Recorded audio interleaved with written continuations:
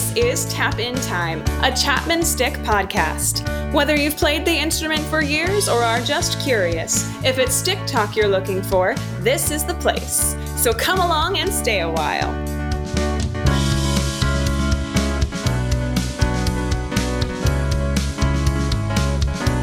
Hello out there, and welcome to Tap In Time. This is episode number 26, and I am Victor. I'm Claire. And I'm Gene. And then there's that guy. Okay, go ahead, Gene. There are few names more prominent in the contemporary bass world than Tony Levin. The list of albums on which he has contributed as a bassist or a Chapman Stickist is very long and continues to grow as he continues to create content as a musician, a photographer, and an author. There are few artists to compare Tony against in the Chapman Stick world. Tony has been one of the most active and successful Chapman Stick players since the invention of the instrument in the early 70s. His contributions to the world of progressive music are in a league of their own. It would be hard to call it complete without his presence and solid and consistent contributions. Tony has bridged his musical endeavors with other creative outlets. A few of note would include The Road Diary, one of the longest-running musical blogs chronicling the trials and tribulations of the traveling stickist. His most recent photography book, Images from the Road, the perfect visual complement to the diary, offering a unique behind-the-scenes look into his life. And The Three of a Perfect Pair music camp, where he, Pat Mastelotto, and Adrian Ballou team up to provide an up-close and personal music experience for campers at the Full Moon Resort nestled in the Catskill Mountains. We're so fortunate to have time with him, in between his most recent King Crimson and Stickmen tours and his upcoming East Coast tour with the Levin Brothers, featuring his brother Pete Levin and special guest Ali Ryerson. Tony Levin, welcome to Tap In Time. Thank you, Gene. Thanks for having me. Oh, I love those intros. Gene, that was great. Sweating bullets, man. I'm just trying to get through it. Wow. Tony, thanks so much for making time for us this morning. I know that this was kind of a rare opportunity for us, but certainly probably for you as well, just because you've been so busy.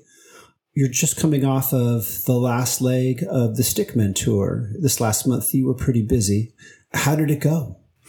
It was the first leg of our Stickmen tour because we're going to tour a lot this year, and it was very successful. Very happy about it.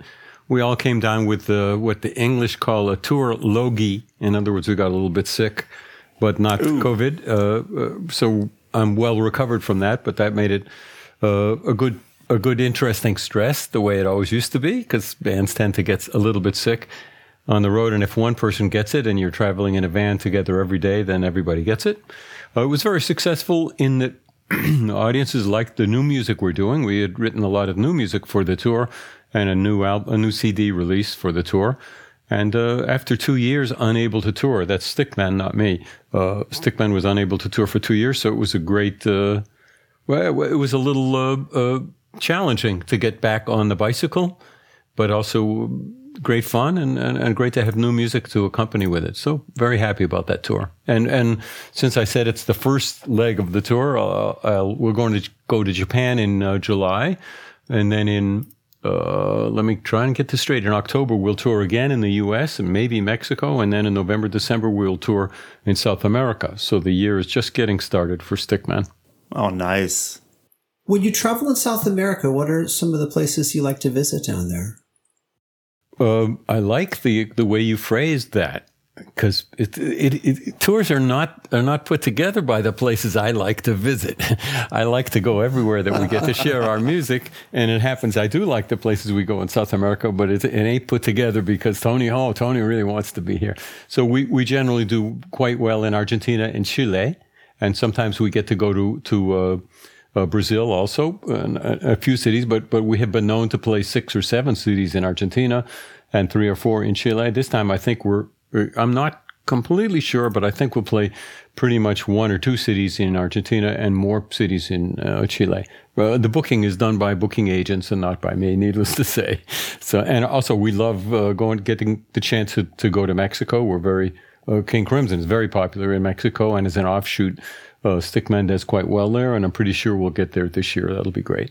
And I don't want to neglect the other countries that I might go to, but I'm not sure where else we will go.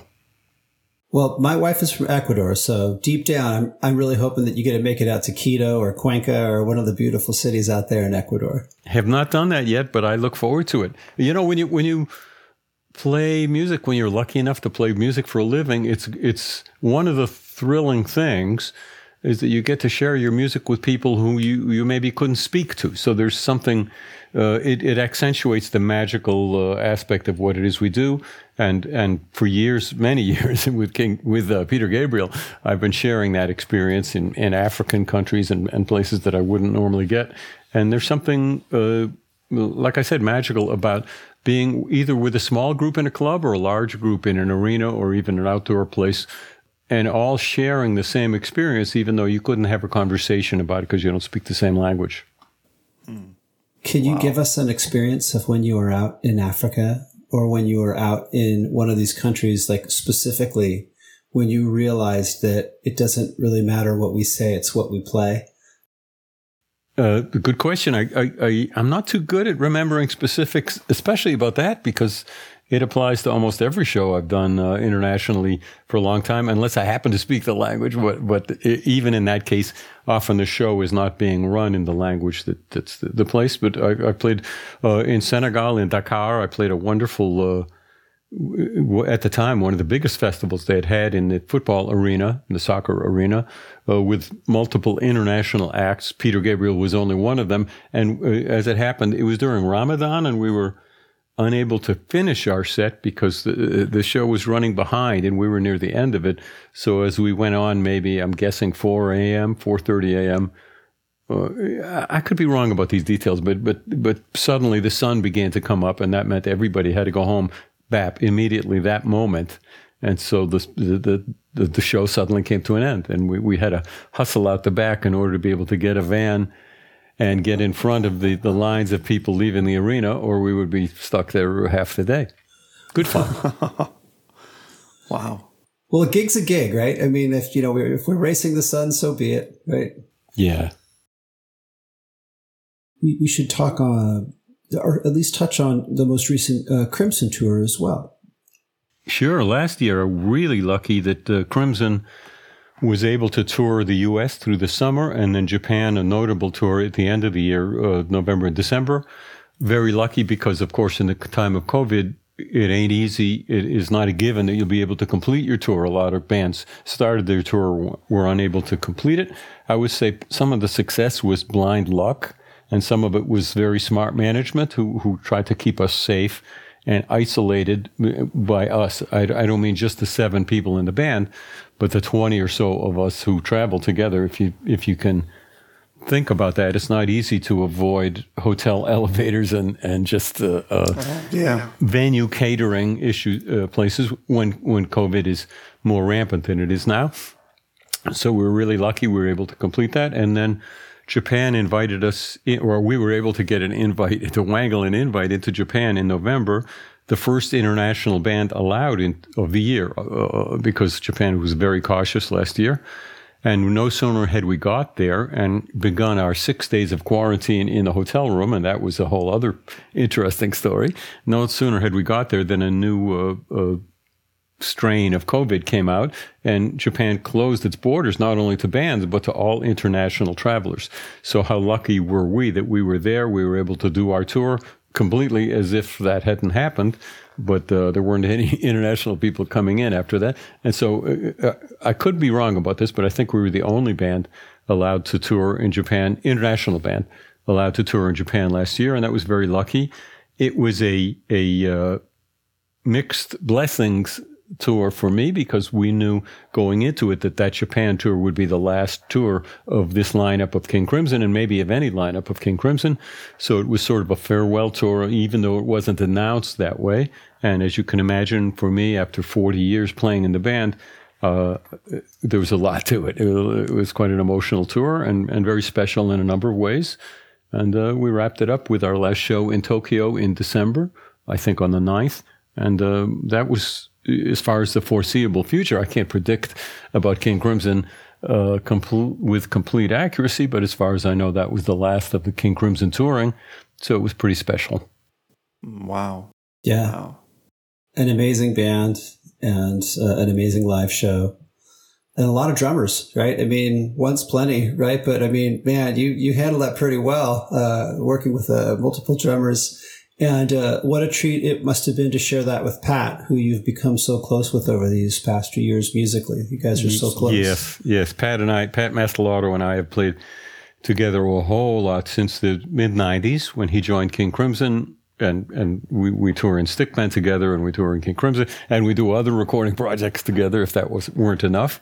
Sure, and indeed it was a challenge, not in difficulty, but an interesting challenge in King Crimson when, 10 years ago or so, Robert Fripp, the founder of the band, got the idea of having 3 drummers. And for me as the bass player, when he told me about it, I took a deep breath, as has happened before in King Crimson, and I thought, well, that's going to be a challenge. And it was a challenge, but not in the way I thought. I won't go too deeply into it, but it was fascinating and different and very, very King Crimson, very outside of the normal area. And it took a lot of musical experimenting and being present and just trying to find the best approach for me as a bassist and a stick player, of course, to find the best sound and the best approach to playing with this very different kind of drumming. But the drumming wasn't what I expected it would be with 3 drummers, so that made it again another curveball, and I felt good about it pretty much from the beginning. What helps a lot with King Crimson's very conscientious band is that we rehearse a great deal, so I didn't have to just come in with an idea and do it and then have it work out or not work out. I had really weeks and then eventually months of time to experiment with different ideas and different sounds, subtle changes in the sound, and eventually I became pretty comfortable with the approach I had with the 3 drummers. It helps a lot that there are 3 very excellent musicians and not wild card and making things different all the time. So there was a consistency to it, which helped me to find a bass approach to play with it. Oh, wow. That's just screaming for... 3 drums. Oh. For what? Finding a way to log in with 1 drummer is sometimes a challenge for me, and you're doing it with 2, and then you're doing it with 3. I just don't know what to do with that. Wow. Well, the locking in was not an issue at all. Not a problem. Everything was very much in time with King Crimson, which is probably another essay I could write about how we do that. We definitely, because of the physical distance between the drummers, the 2 on the far end, we have to play with headphones on, and we have in-ear monitors, and we're very fastidious about monitoring. That's important. So that wasn't an issue, and the way the drummers worked out their arrangements didn't have a cluttering of bass drums. Really, only one guy would be playing the bass drum. So who I locked in with, I'm not saying that I only lock in with the bass drum, but who I focused on changed among the 3 drummers. So I had to have very good monitoring, but there wasn't any cluttering. If it were just 3 drummers playing a part, it would be a mess, and I would have to, I don't know what I would do, but I would have to have a strategy that works out, a way to deal with that. Indeed, I needed to have a strategy, but a different way. It really was less cluttered than it could be with 1 drummer, sometimes, depending on the drummer. However, there were a lot of drum events happening every bar, maybe every beat. So I maybe I thinned my sound out a little bit. I took a little bit of low end off, and I really don't remember, because it's years ago that I fashioned the sonic approach to it, but I fiddled a lot with distortions in ways to not be, it's funny, as I try to put into words, I realize I never really put it into words, even to myself, what it is I try to do. I try to musically find a space for myself that worked to my ears when I played with the drummers, and yes, that sometimes involved different amping and different distortion, which I used consistently in the band, but then within that framework, I would change instruments and sounds in a subtle way on different pieces. That's an interesting topic, I think. In general, 3 drummers aside, do you find that does your rig or your equipment change a lot between different musical acts that you're touring with? how does that change depending on, bass versus stick? Yeah, it's a huge question. Maybe just a tiny amount of info on what you're doing. It's probably a lot, right? That's a wonderful question. I'm smiling because here's a description of the difference. In King Crimson and in Peter Gabriel, I have a bass tech, a wonderful bass tech, and I have the ability to have 2 trunks of basses and gear and pedals and things like that. Okay, that's those 2 bands. In Stickman, it's me in a car, and I can't even take an amp because we sometimes have to fly, so I have to be able to fit into 2 suitcases, one suitcase and carry the stick. So it varies a huge amount according to what I'm allowed to bring.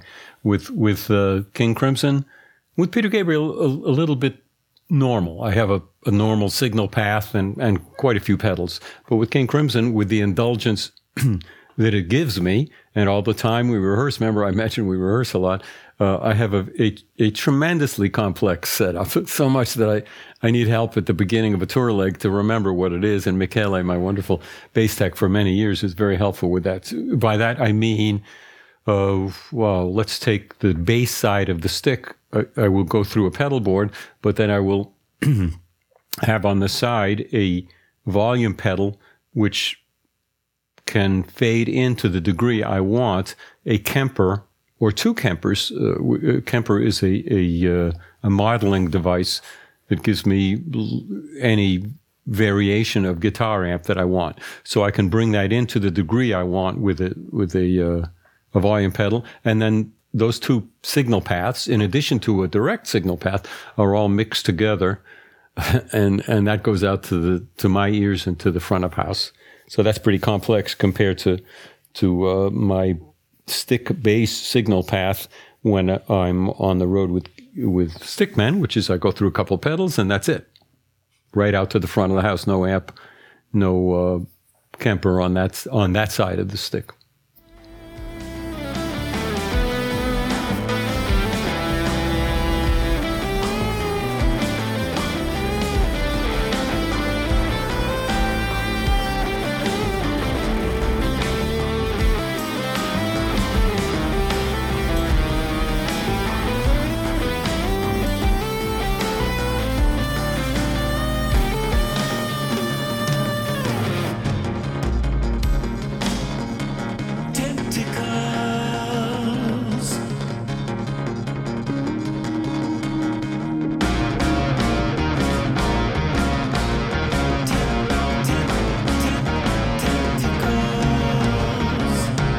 I did see, I was watching, I think there was a recording of the show from April 22nd of Tentacles. And so I was enjoying that and saw that you had kind of one pedal to your right there. It was kind of closest to Pat.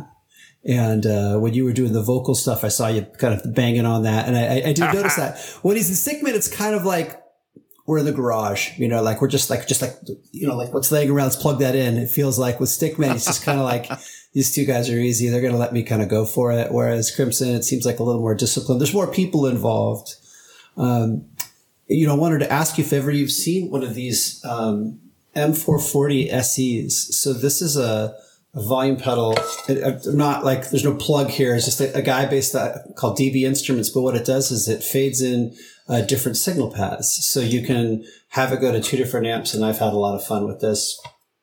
That sounds like something I need. It's really cool because it's a volume pedal, right? But generally what I'll do is I'll just push it through like reverb, and then on the other side it'll be all the big delays and processing. DB Instruments is the guy that makes them, and he's this guy out of Texas, super nice. He'll call you up on the phone and make sure that it's working the way you like it. But another question I did want to ask about, it was Tentacles. So tell us about the EP. Oh, sure. But also because you mentioned pedals, it just struck me how influenced we are by effect pedals and how much they help us do what it is we want to do, or they don't help us. And in that case, we're forever on the hunt for a better pedal.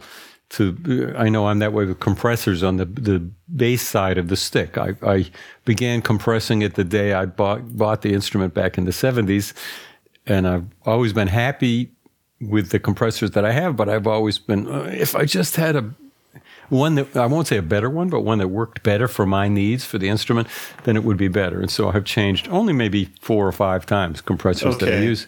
Yeah, we got to talk compressors with Tony Levin. Okay. So Tony, this was, this is an awesome conversation.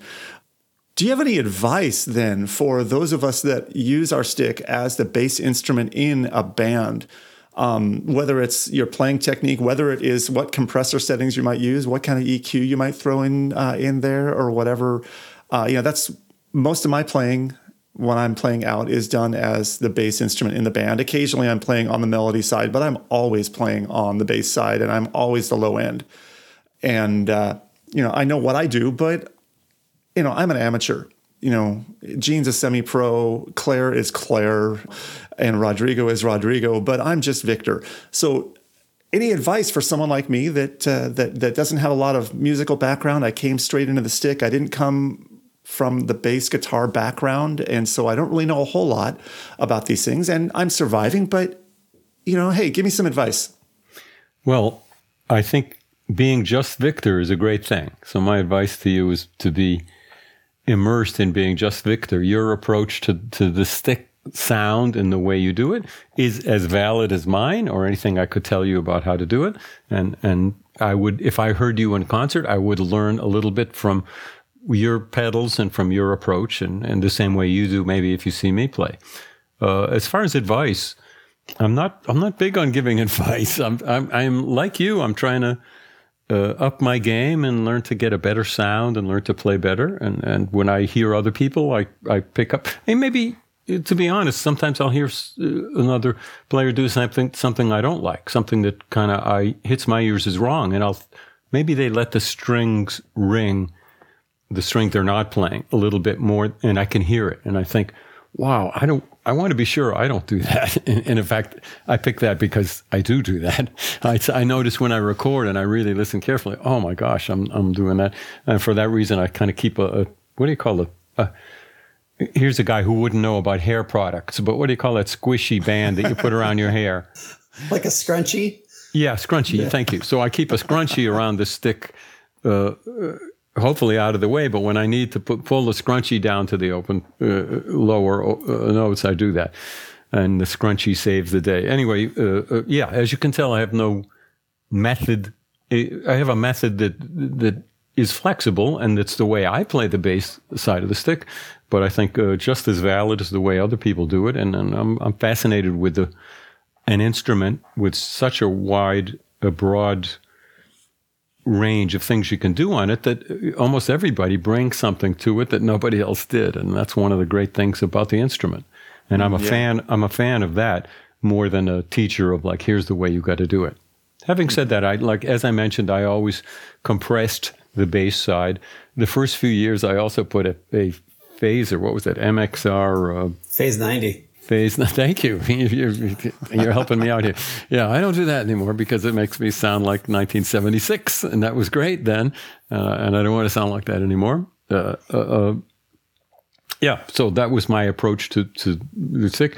When I first got it, I came to it from being a bass player, unlike you, Victor, and the stick had something wonderful that the bass didn't have, which is that it speaks really clearly on very low notes. So I could play very low, very fast if I wanted, and it was very percussive, as you know, and it just was clear. It cut through. It was audible. It wasn't a mess. If I played those same notes, and I could, on a low string on the bass, it would be muddy, and I just wouldn't play them. So I liked that. I didn't try to get the power out of the stick that the bass has, my bass has. Every bass is different, but sometimes I could just play a low E. I don't need to sing to you a bass part that just E. That's really cool. So I didn't think of the stick as, okay, how do I get that? How does this be my instrument for playing heavy rock, E blues? Instead, luckily, being in progressive music situations, Peter Gabriel, and then soon after King Crimson, I looked at it to how can I bring something different to this realm of music than the bass would would do, and how can I have that instrument help me come up with different bass ideas than I would come up with the bass. And for many years I did that, and actually through the years that hasn't changed too much. Occasionally I'll be asked to play a stick on a rock piece where I would have chosen the bass, and occasionally I'll do that for somebody, but generally I choose the stick for a reason, which is it has to do somewhat with the things that the stick gives me, that it does easily. It's very, very clear down low. It can play chords. Of course, it can jump from low to high very easily to very high, and many other things like that. You know, stick players and touch guitar players know the things that the instrument gives you. And I can't say that I'm one of those who brings to an instrument things that it doesn't give you. I'd like to be that, but looking back at my career, what I seem to be pretty good at is, okay, this bass sounds good if you just play a low E. I'll just play a low E on it. That's the kind of guy I am. And the stick, all right, the stick, I could do this unusual bass line at the beginning of Discipline, and I'll just do that. Sorry, Elephant Talk. I'll just do that, and if it were tuned a little different, then it would be easier. Okay, I'll just tune it a little different, and I'll tune it to an augmented fourth, and it'll be really easy to play, and it'll give a different sound. That's the kind of guy I am, and kind of always have my ear out for a way to have a distinctive part that's valid for the music being played, and to have the instrument help me find that. Sorry, I'm going on and on about it. We're glad to hear it. Thank you so much. Tagging into sort of the sonic. Just while we were chatting there, and Claire, I want you to get to your question, but so in back of Tony here, there's a couple instruments. Well, that was my question, is about the instruments. So. Oh yeah, so cool. Oh wow. Hold on, screenshot. So yeah, go ahead. I will finish my water though. I guess my question was more, we've talked a bit about, the sound, but I'm curious, is there something specific about the stick that you play? We get really geeky here on the podcast about string choices and frets and this and that, and pick, stickists are so weird about which pickup do you use. Oh my goodness, it's so critical. So I'm curious, what do you use? Why is it very specific? Is it not, Yeah, we're on the edge of our seats here. Yeah. Oh, gee, you're going to be disappointed. Prepare yourself, Stickosphere. Tap Nation. What I took interest in is that Claire said water the way I say it. But we're both from Boston. Let's face it. It was inevitable. We call it water. Vic, we'll take a break. So I want to know, Claire, why didn't you say water? I'm not originally from Boston. The truth comes out. The truth comes out. I am a adopted Bostonian, kind of. I work in Boston. Yeah. I've been here half my life, though. You were more born than with half my your life. R's. I, however, I went to school at a pretty young age, maybe 19. I went out of Boston and got humiliated because of my Boston accent, and I lost it. But if I'm around Bostonians for long enough, I get it back, or some of it. But indeed, I would have said Claire. Hey, Claire. Yeah. How about that water? What are you talking about when you say water? Oh, man, pack the car. Yeah. Get the Fenway Pack. But as for the other subject, my stick, my Chapman stick, in fact, I'm not geeky about it, and I barely know what I have on it. I own two Chapman sticks. They are the same. It took me years to realize that what I needed was a backup in case something goes wrong with one. It never does, but just in case, or if one is stuck out on the road and the gear didn't. For instance, the King Crimson tour that ended in early December, I just got the equipment 2 weeks ago. The rest of it was on the road. So good thing I have two Chapman sticks, or I would have had to borrow one for the tour I just did. But I have it I have them both in the same tuning, the same pickups. I don't know exactly what strings are on it, but that would be Chapman stick strings, the ones that they recommended that I use. And I think my tuning is a tad different than what most people do, but maybe there's a name for it. But here's an easy way to describe it. The low bass string is the same as the low guitar side string. Is there another way to describe? Just an octave down? Oh, correct. Yeah. Okay. It's a C. So I have a low C is the lowest bass note, and a low C is the lowest guitar side note. the reason for that for me is I do a lot of playing in octaves of those two strings that are adjacent, kind of a heavy metal sound on the guitar side, and as good a powerful bass sound as I can. And in Stickman, I'll do that quite a bit and provide what sounds like a guitar and bass line behind Marcus soloing, Marcus Reuter. And that's really difficult to do if they're a half a tone apart, and really easy to do if it's just a barring across the two of them. Tell us a little bit, I know we're talking about gear, but tell us a little bit about working with Marcus, because I know that he kind of comes from a classical background and between him and Pat, there's so much talent. How do you focus that? How do you, there's so much going on. Yeah, there is a lot going on. For three guys, I like to think we make an awful lot of noise. It sounds like way more than three people. It does. Yeah. Yeah, so there's a lot to that. First of all, Marcus and Pat were a band. They had done an album before I ever met Marcus. So when we had the need for a third player in Stickman, when Michael Bernier left the band, stick player, Pat recommended Marcus as an ideal guy, and it didn't take long for me to realize that he was indeed. He's a very different kind of player than I am, and that's a good thing. And as will befit any band that's gone, I've been in quite a few bands, and the ones that work well, they're all different. But one thing that in my estimation, you need to have a band that works well is for the guys or women to have mutual respect for each other's musicality. Personally, yes, also, but especially musically. So one of the reasons I'm happy in that band is we trust each other musically. So when Marcus's ideas inevitably are very different musical ideas than I would have, instead of me bristling and thinking, well, I kind of really like this idea I had, instead I hopefully grow and learn from his very different approach. So Marcus, I can't really speak exactly about his history, but at one time he played the Chapman stick. He envisioned improvements to it, and he designed an instrument he called the U8 or the U10, which he manufactures in Germany.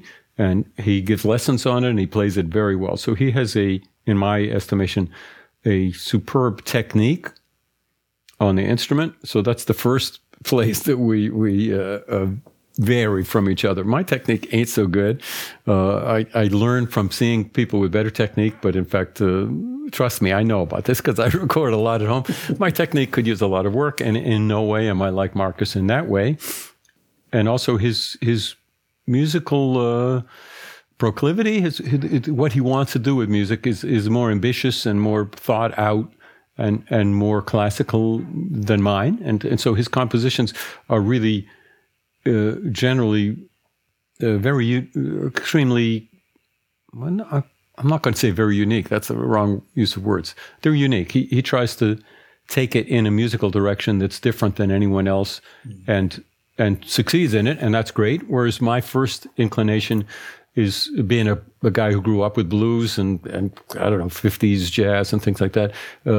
I only turn left and get weird if something makes me do that. Okay? So as a writing team, the three of us really, because Pat contributes too, it's interesting because I'll take a simple idea and suggest something to Marcus, and he'll play something completely different than I would ever dream of. And then I take his part and maybe write a simple melody over it. And so there's a lot of that. So in my estimation, that's a good thing, and that makes the band work as a band in the way I want a band to work, which is that it doesn't sound like another band. We're not trying to be King Crimson. Some might think we are, but we're not at all.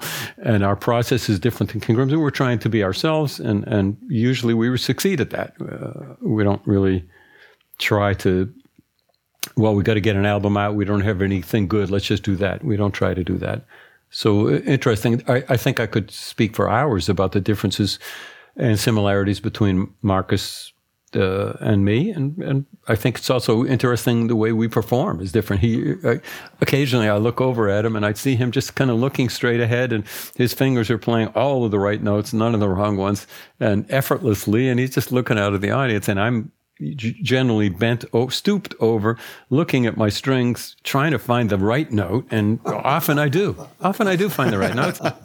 You've been lucky till now, right? I've been kind of lucky, but sometimes the fingers just hit on the wrong notes, and then I try to make the wrong notes work, and a little bit of a different adventure on my side of the stage, and it's an interesting juxtaposition, and I think.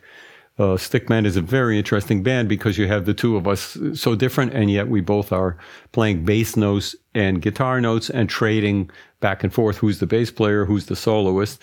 And then you have Pat Mastelotto in the middle, who's not a normal drummer in any sense. He has acoustic drums, but he also has electronic drums, which includes loops and samples of us playing parts that we just couldn't fit into the notes that we couldn't fit in because we're busy doing something else. Oh, so he's back there kind of playing a little bit of stick and a little bit of U8 himself, huh? Absolutely. Yeah. And he might throw in Robert Fripp's voice or Toya's voice. He has all kinds of things at his disposal, and he's very much a renegade. So you can't predict what he's going to do, but it's always interesting. And especially when we improv, if you just say to most drummers, okay, let's improv, they're going to play the drums, but Pat might play a vocal, or he might play chords, he might play bass notes, stick notes, or he might play drums. There was a great quote on your page about, I think from Robert Fripp, who said, Tony Levin is not a bassist, he just happens to play the bass. That's interesting. I saw that, but was that on my page? Probably not. That was on the Tony Levin page, I'm pretty sure. Really? Yeah. Oh. Your webmaster's going back behind your back. I'm trying to say. I'm thinking I write that page, and I don't remember saying that. There's this one quote where it's showing all the songs, and it's like the title is there's a few to add here. It was like listing all the songs that you played on, or all the bands that you played in. And it was the webmaster was just like, I'm gonna get back to this. Yeah, actually, it's me. I write those things, and there was a time that I thought, well, years ago when I didn't need a webmaster and I had my own site and I wrote in HTML all the stuff, when things were easy for me, I did keep an up-to-date discography. But, I play on records all the time when I'm home, and I got tired of doing that. And then when I switched the websites, and it's a different way. I can write, but it's kind of harder to write the stuff, and so I really should take that down because it's so hopelessly out of date. But I take the blame for all of the faults on my website because the writing is all mine. And thank you. It's you know what? It's really sweet knowing that somebody looks at it, because it's the kind of it's not like Facebook that I get answers. I put the stuff up and I just put it out there and hope that somebody sees it or not, So it's a hoot for me to talk to someone who's actually paid attention to some of the stuff I put up there. Well, the hit counter should be at least one. Gene Perry. Thank you. Yeah, well, it was fun. I'm such a big fan of the 80s stuff, the stuff with Adrian and just as the quartet. And that was the stuff that spoke to me. I was playing in a trio at the time. Uh-huh. So, maybe we've talked about Pat and we've talked a little bit about Marcus. Will you tell us a little bit about playing with Bill? Sure. Bill Bruford had a big influence on me. In 1980 or 81, I was in a room with Adrian Belew, whom I didn't know. Robert Fripp, whom I did know. I had played on his album and stuff, Peter Gabriel stuff with him. And Bill Bruford, a drummer I didn't know, and I wasn't really versed on King Crimson and what it's about, or Adrian's playing, and what a huge influence all three of them had on me musically.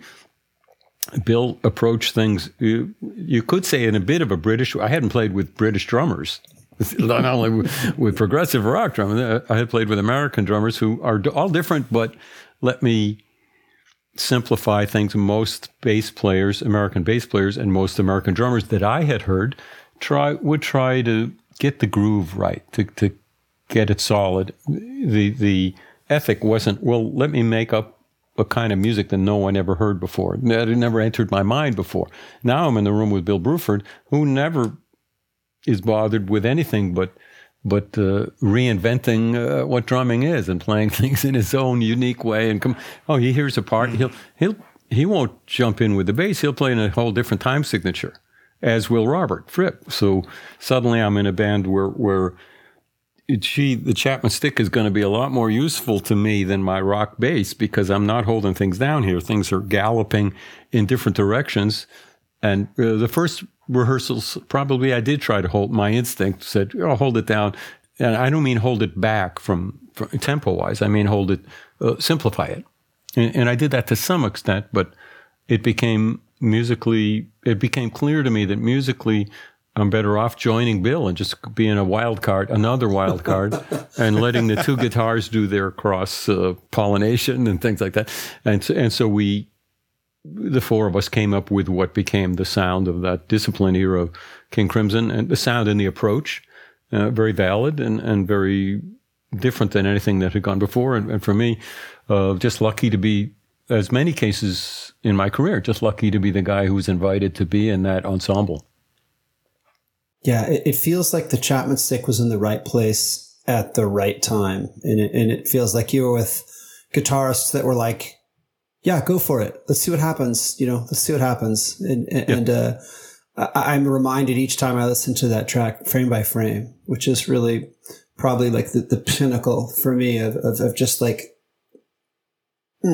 this quartet has achieved this track, and the way that things come together, and the way that I'm not really quite sure what time it's in. Never really counted it out. I just know that it's a fantastic ride. That's always been one of my favorites. And then watching you sing it as well. There's that great live show from Tokyo, which really captured the essence. I think it was during the Beat tour.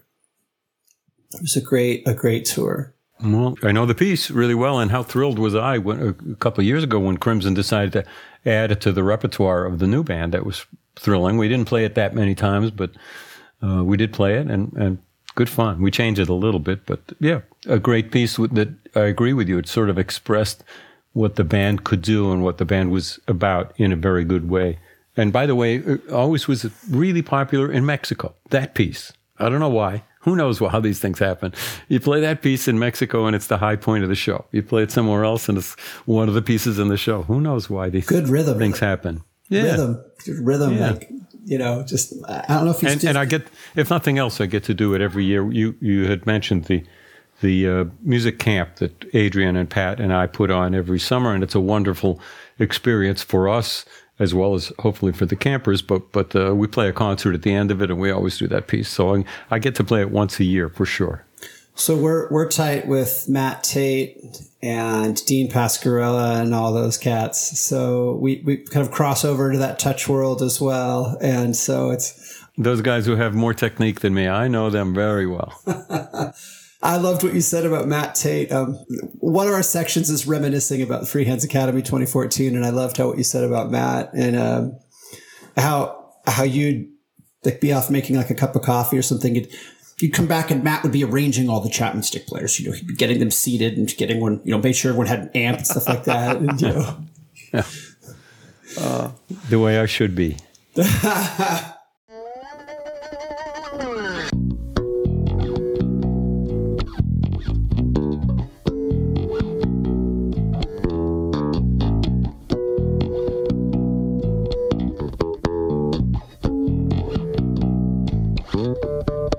Hello, Mars. It's good to be back. Gee, we left here in a hurry. Didn't even bother to pack. It was way back 3-4 billion years ago. We didn't mean to be a stranger, but we had a lot of places to go.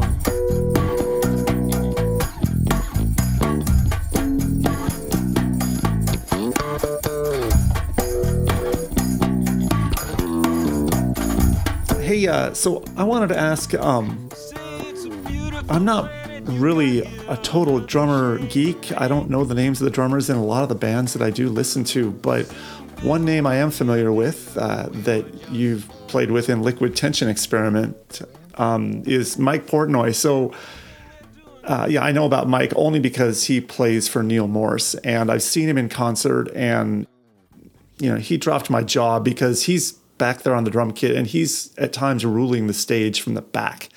And so, I really like Mike Portnoy, just, because of his stage presence, not to mention, obviously, he's one of the best drummers in rock and roll history. But how did Liquid Tension Experiment come about?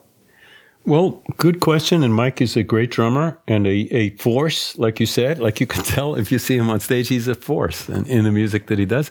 Great guy. And okay, so many years ago, we formed the band without knowing each other. That was before Jordan Rudess joined Dream Theater, and when Mike Portnoy was in Dream Theater, so there was some bandness to it. But my sense of it then, and the same now, was the other three players, Jordan Rudess, John Petrucci, Mike Portnoy. They're virtuosi, to use the correct word, on their instrument.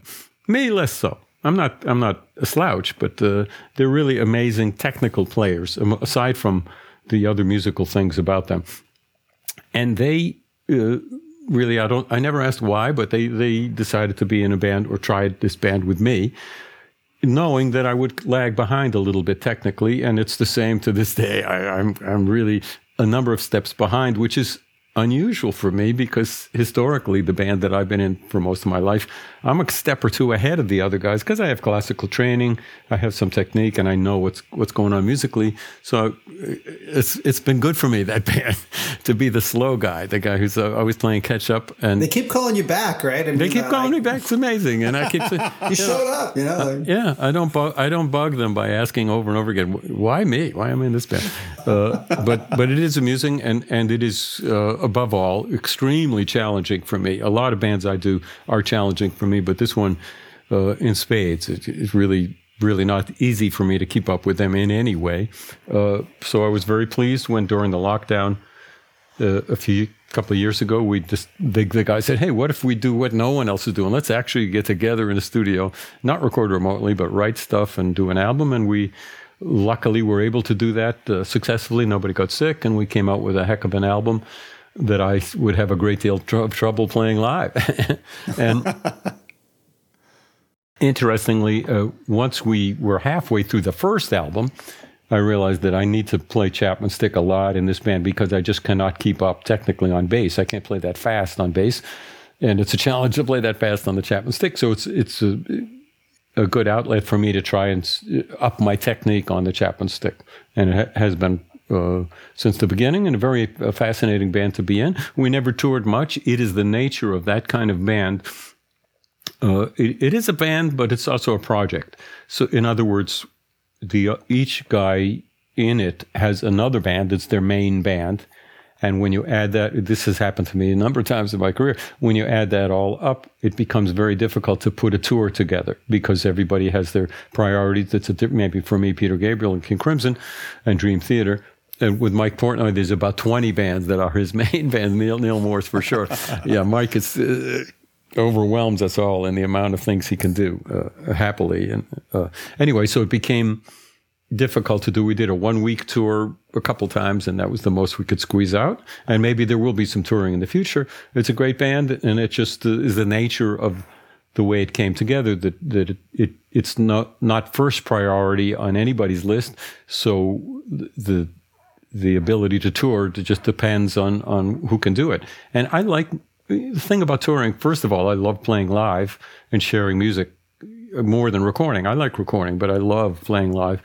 And some music deserves to have a chance to grow, and it really only grows when you play it in front of people. It's different than making the recording, putting it out, and that's the end of it. Some music, that's what should be the end of it. But sometimes it's good to let it grow and let it become what it really wants to be.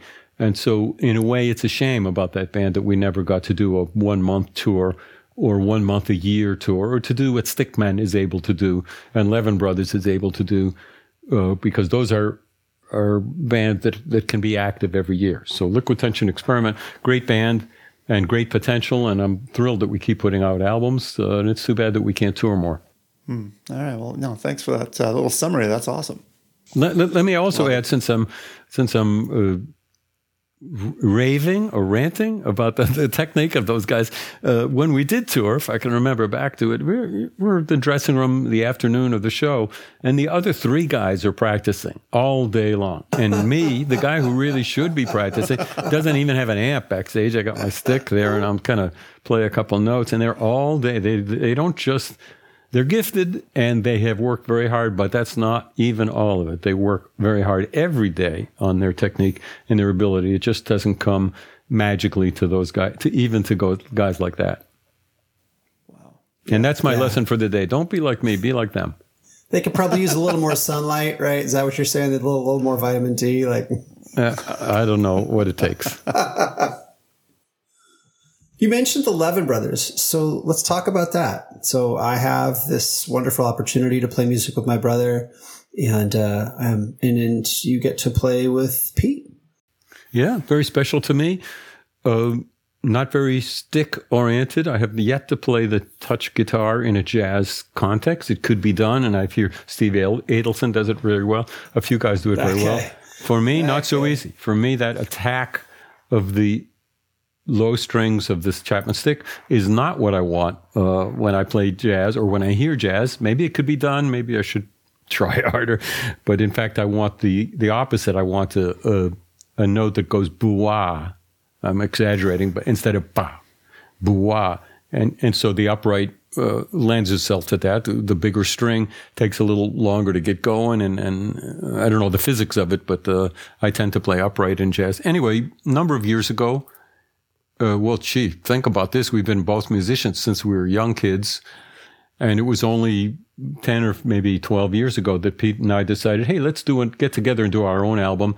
And let's do it in the style of the music that we grew up loving, which was what was called cool jazz in the 50s, which was very simple compared to the way it became. Actually, bebop was more complicated even at the same time, but simple like tracks would be 2-3 minutes, 4 minutes long. That's all. And each player would solo on maybe just the verse, and then another guy would solo on the chorus, then do the piece, and it's done.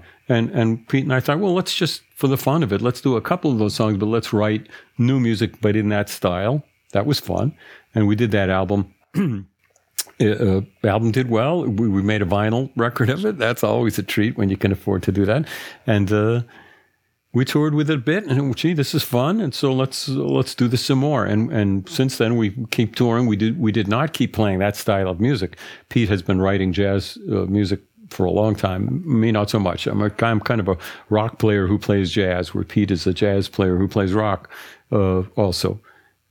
So we reverted to the kind of music that Pete writes and to covers of other things, and we keep changing. And this tour we're about to do we're just putting together a list of potential 30 or 40 potential pieces, of which we'll pick 15 to do. We're not sure what it'll be. And we have the wonderful Ali Ryerson, a flute player, whom I played with. I backed her up in her band, and it'll be a treat doing a flute-based tour. I'm not sure what music we'll play. So it's great fun, as you can imagine, making music with your brother, touring with your brother. It's pretty great. And we get along great, and we've been making music together since we were kids. So you did play as kids. Tell us a little bit about like growing up with Pete and playing music with Pete, like in your kind of like family musical experience. Not so much together, some, but not so much. He's 3 years older than me. And a better way to describe it is that I followed him my whole life, and I still am. And I learned, when I was 10 years old, Pete was 13 and doing certain kind of gigs. And I thought, okay. And I learned, the main thing I learned from Pete is to take all gigs, to take all offers. He learned that at a young age. And the business of yes. Yeah. I've somewhat followed him, not to the extent that he did. And I veered off into, I stayed with classical longer than he did and veered off into rock, which he didn't until later. But still, he's my mentor. He's the older brother that I looked up to and followed what he did. And maybe he made a couple of mistakes that I tried to avoid because I saw him do it. And great to, after maybe 50 years after we could have formed the band, we did. Maybe a whole half a century later, we formed that band. So that was fun. Yeah.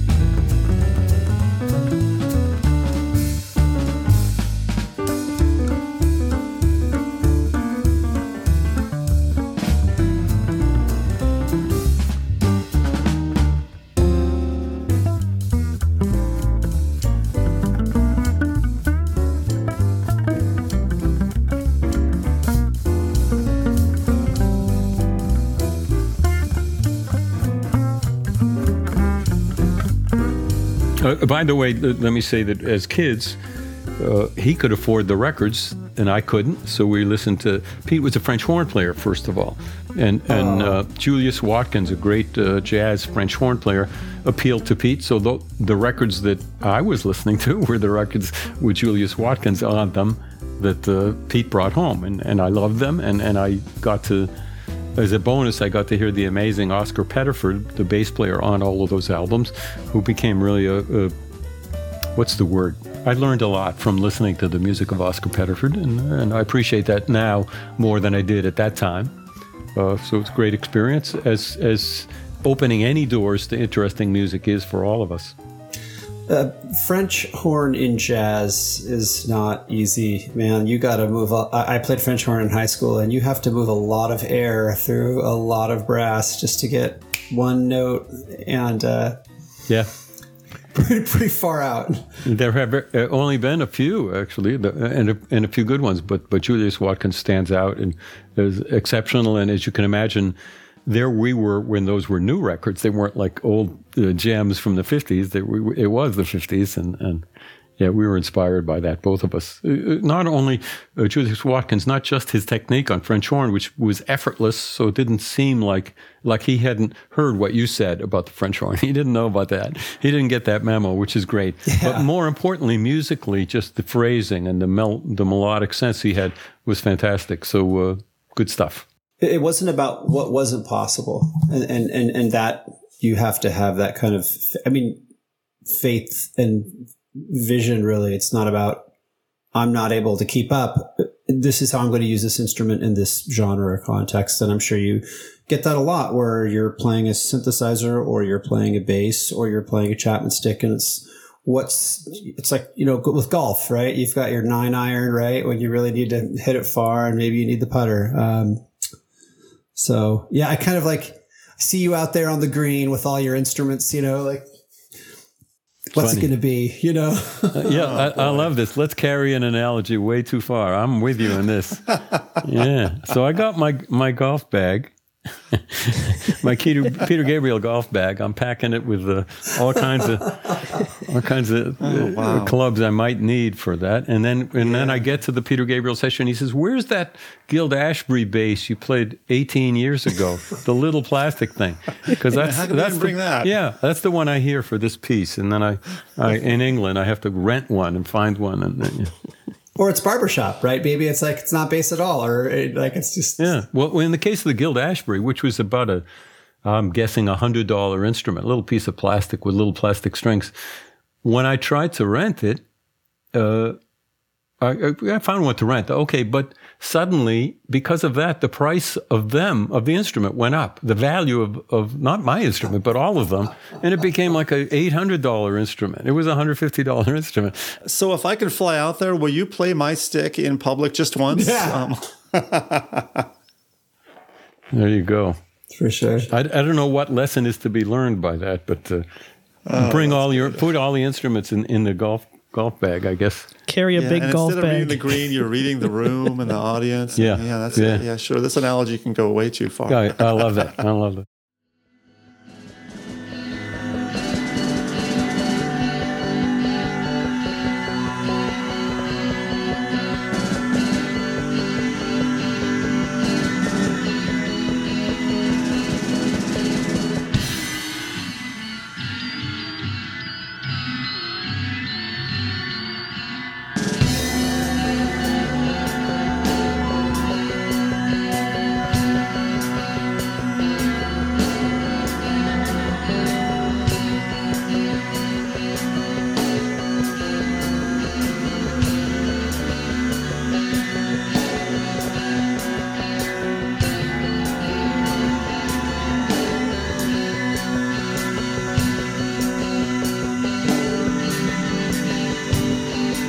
Here's something I have to, and I kind of wrote down some things that I did want to ask you. And I know you do a lot of session work, but I'm a StarCraft fan. So I was playing StarCraft, and in StarCraft 2, there's a section where I was listening to the music, and I thought, that could only be Tony.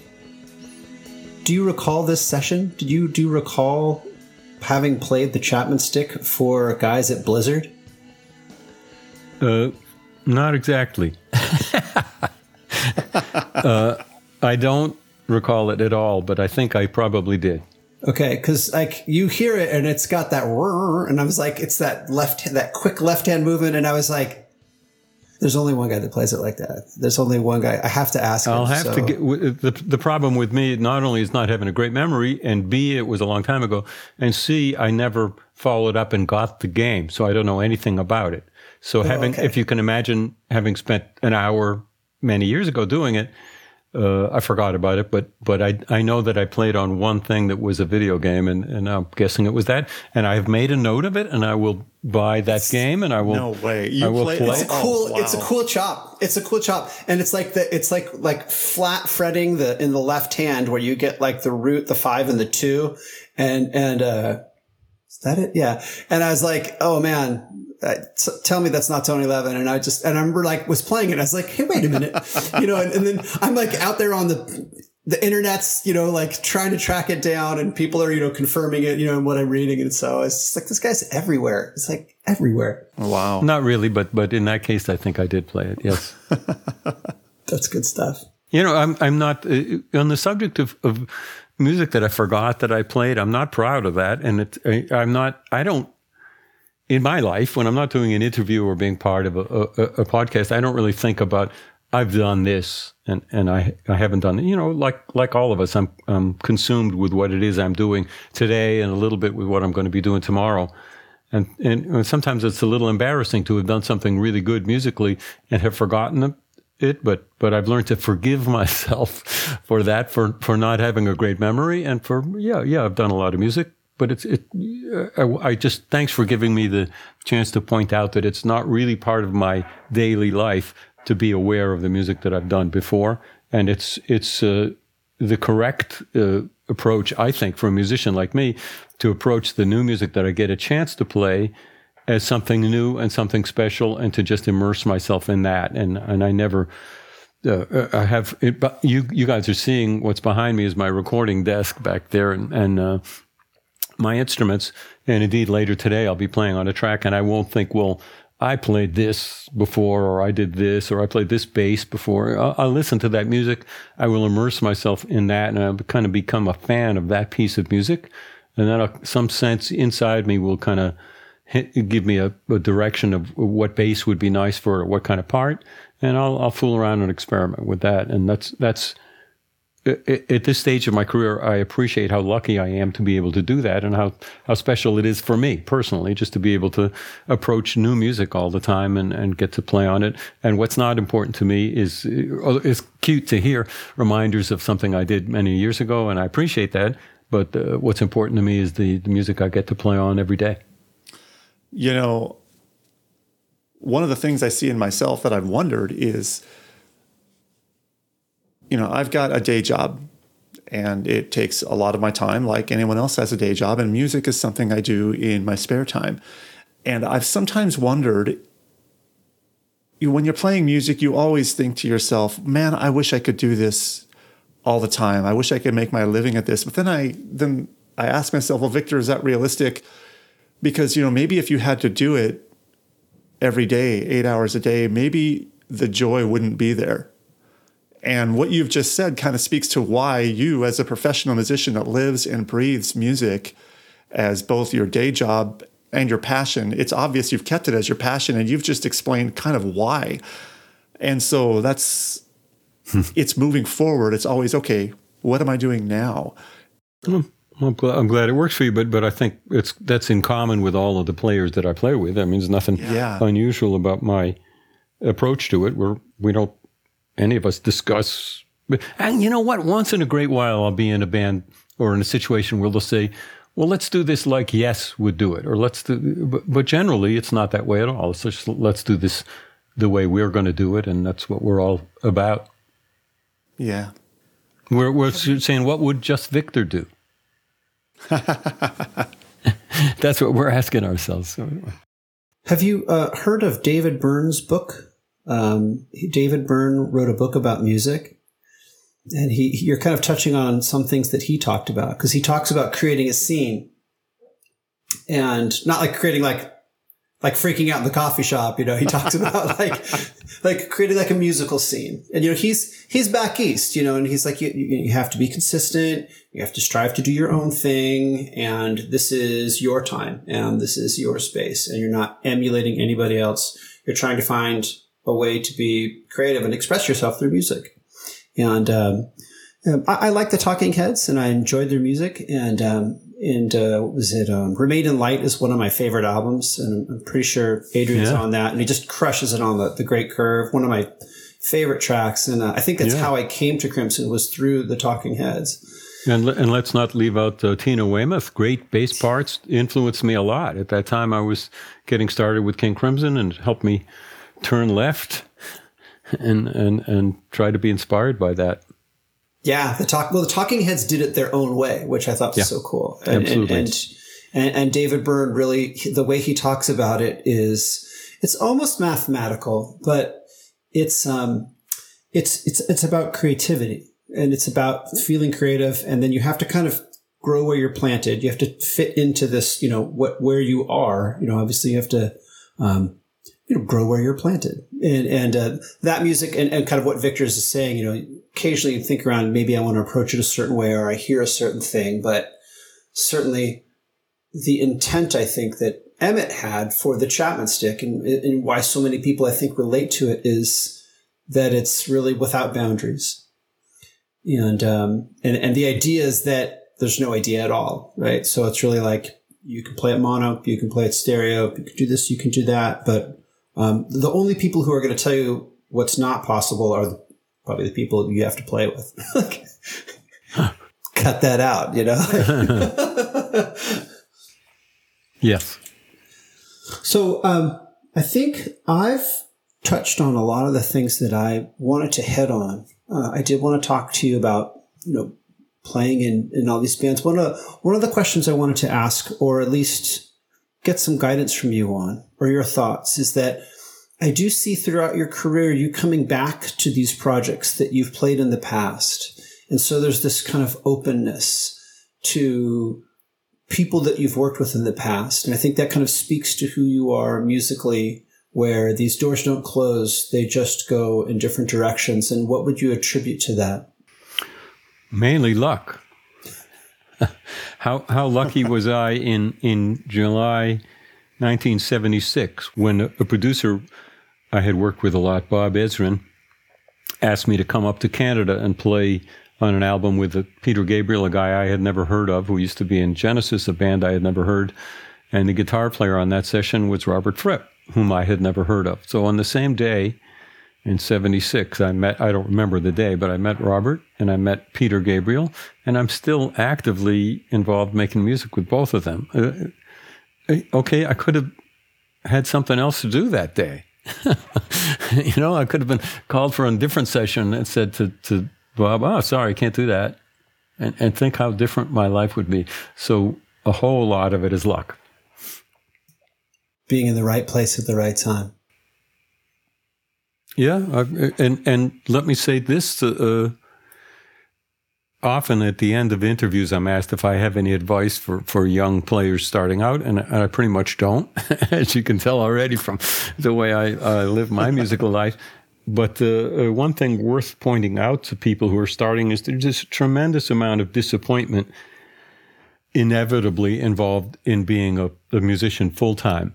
There are times that you weren't there, you weren't able to go to the right call, things didn't work out right for you, or you were rejected for a project that was very important for you, or you were in a band that broke up, or you were in a band that kept going but without you. And that has, I have veered off into the subject because it's somewhat related to what I was saying, but that's the other half of that coin. And that has happened not only to me, but all of the quote-unquote successful musicians that I know, that I've worked with. All of us have been rejected for bands and important projects that we felt strongly about it, and we all react in whatever way we can. But those of us who are bound and determined to be musicians continue to be a musician and somehow find a way to deal with the rejections. So I'm not embarrassed to admit my good luck when I was there at the right time but sometimes I was unavailable and missed great opportunities, and sometimes I was maybe even unfairly rejected for something that would have been special to me, and that's part of it. What's consistent for me is wanting to be a bass player and up my game and be a better bass player, and I do indeed at this stage of my career appreciate how lucky I've been with the successes. Tony, tell us about Emmett and your experience with Emmett. Well, I had a long relationship with Emmett for many years. When I first wanted to get the stick, which I think was in 75 or 76, I waited till I was in Los Angeles and then tried to arrange a meeting with him, which I think involved a lesson and trying it out. But he was busy or out of town, so I ended up I don't remember who I bought it from, but someone else associated with him. And pretty soon afterwards, I was back there and I took a lesson, and we discussed the possibilities of the stick and what was involved in it. And an interesting change, a turn, a right turn in our relationship came when he came to a Peter Gabriel show. And I think for the first time in his career of making this wonderful instrument, he saw a number of people respond to the instrument in public. He saw it played in public, not in a club, but in a big way, in a big concert. And he saw the possibility for people being influenced by having seen me play the stick, which was cute. It was kind of fun. And in the many years that followed, I always would see him in Utah when I went to Los Angeles, not to talk about the stick, but just to visit socially. And sometimes he came to a Liquid Tension Experiment show, definitely loud thing I did. One time he came to many shows I did, and I always had, those who know him would appreciate this, he always had his unique point of view about the show and what was good about it and what was special about it, different than what everybody else who saw the show thought. And I always valued that a lot. For many years, I would see him at NAMM. I never performed at NAMM in the stick booth when there was a Chapman stick booth, but I would always visit and spend quite a bit of time. And that was actually a precious time to me, not only because NAMM is a fraught, for those who don't know, it's a music trade show and a lot of work for anybody who shows up, except if you show up for fun and to see things. And it was a welcome break for me always to go over to Emmett and Yutta's booth, which was an island of sanity and quiet music, but quiet music in the middle of an ocean of insanity and very loud, overly loud music. And I was sad when they decided that it really wasn't doing them any good to be at NAMM, and they stopped coming. So we had a long relationship, wonderful. I consider him a very good friend, and myself a friend of the family, and I dearly miss him. And I appreciate his contribution to us musicians, aside from as a musician, he was an excellent musician, but his contribution with this instrument to enable us to have new dreams, to have musical dreams that are different than the ones we had before, especially for me. If you look at what happened to me with the Chapman stick, I never dreamed I'll play anything but the bass. Still haven't, except for the Chapman stick. I played the bass, and then the other thing came into my life and opened it up and gave me, put into my golf cart a golf club that I never imagined existed, that could be both a driver and a putter. Oh, that's He would great. use the golf cart. I mean, it would be the golf cart itself, right? I mean, that's how Emmett would do it. And had its own wheels. Wow, we've come full circle on the golf Wow. analogies. It's been a while since Gene has thrown an analogy into a podcast episode, and now we are back to it. Oh, wow. So, Tony, I don't know how to express how much we appreciate your time, and this has been wonderful for me to be able to meet you and speak with you. Thank you. I appreciate you and your career and all that you've done for the stick. I appreciate all you've done for music, and Well, thank you, Victor. your manner and your humility are to be admired, and I appreciate that as much as everything else. So to all of you out there that have been listening to this episode of Tap in Time, thank you for tuning in, and we hope that sometime in the next 24 hours you get the opportunity to pick up your instrument and play for a while. Goodbye. Bye now. Bye. Bye. Let's identify the music clips that we heard in this episode. First, we heard part of Tentacles off the Stickman EP, Tentacles. The next selection was from Tony's song, Places to Go, off of his album, Resonator. After that, it was Not So Square Dance, off the Levin Brothers album. And finally, we heard a clip from Cerulean Sea by Bruford Levin Upper Extremities, off their self-titled album. We welcome your comments. You can contact us by email at tapintimepodcast@gmail.com.